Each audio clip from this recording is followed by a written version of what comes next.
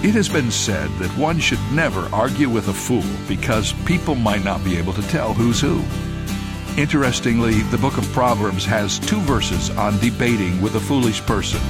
One verse says not to, lest we become a fool also. But the next verse says to answer the fool in order to set him straight. So how do we know which to do? Engage a foolish person or not? The answer is that it takes wisdom from the Lord to know. Pray silently and ask God for guidance. He has promised to answer, especially when it comes to clarifying His Word. This is David Jeremiah, encouraging you to get on the road to new life. Discover God's wisdom on Route 66. Route 66, driving the Word home.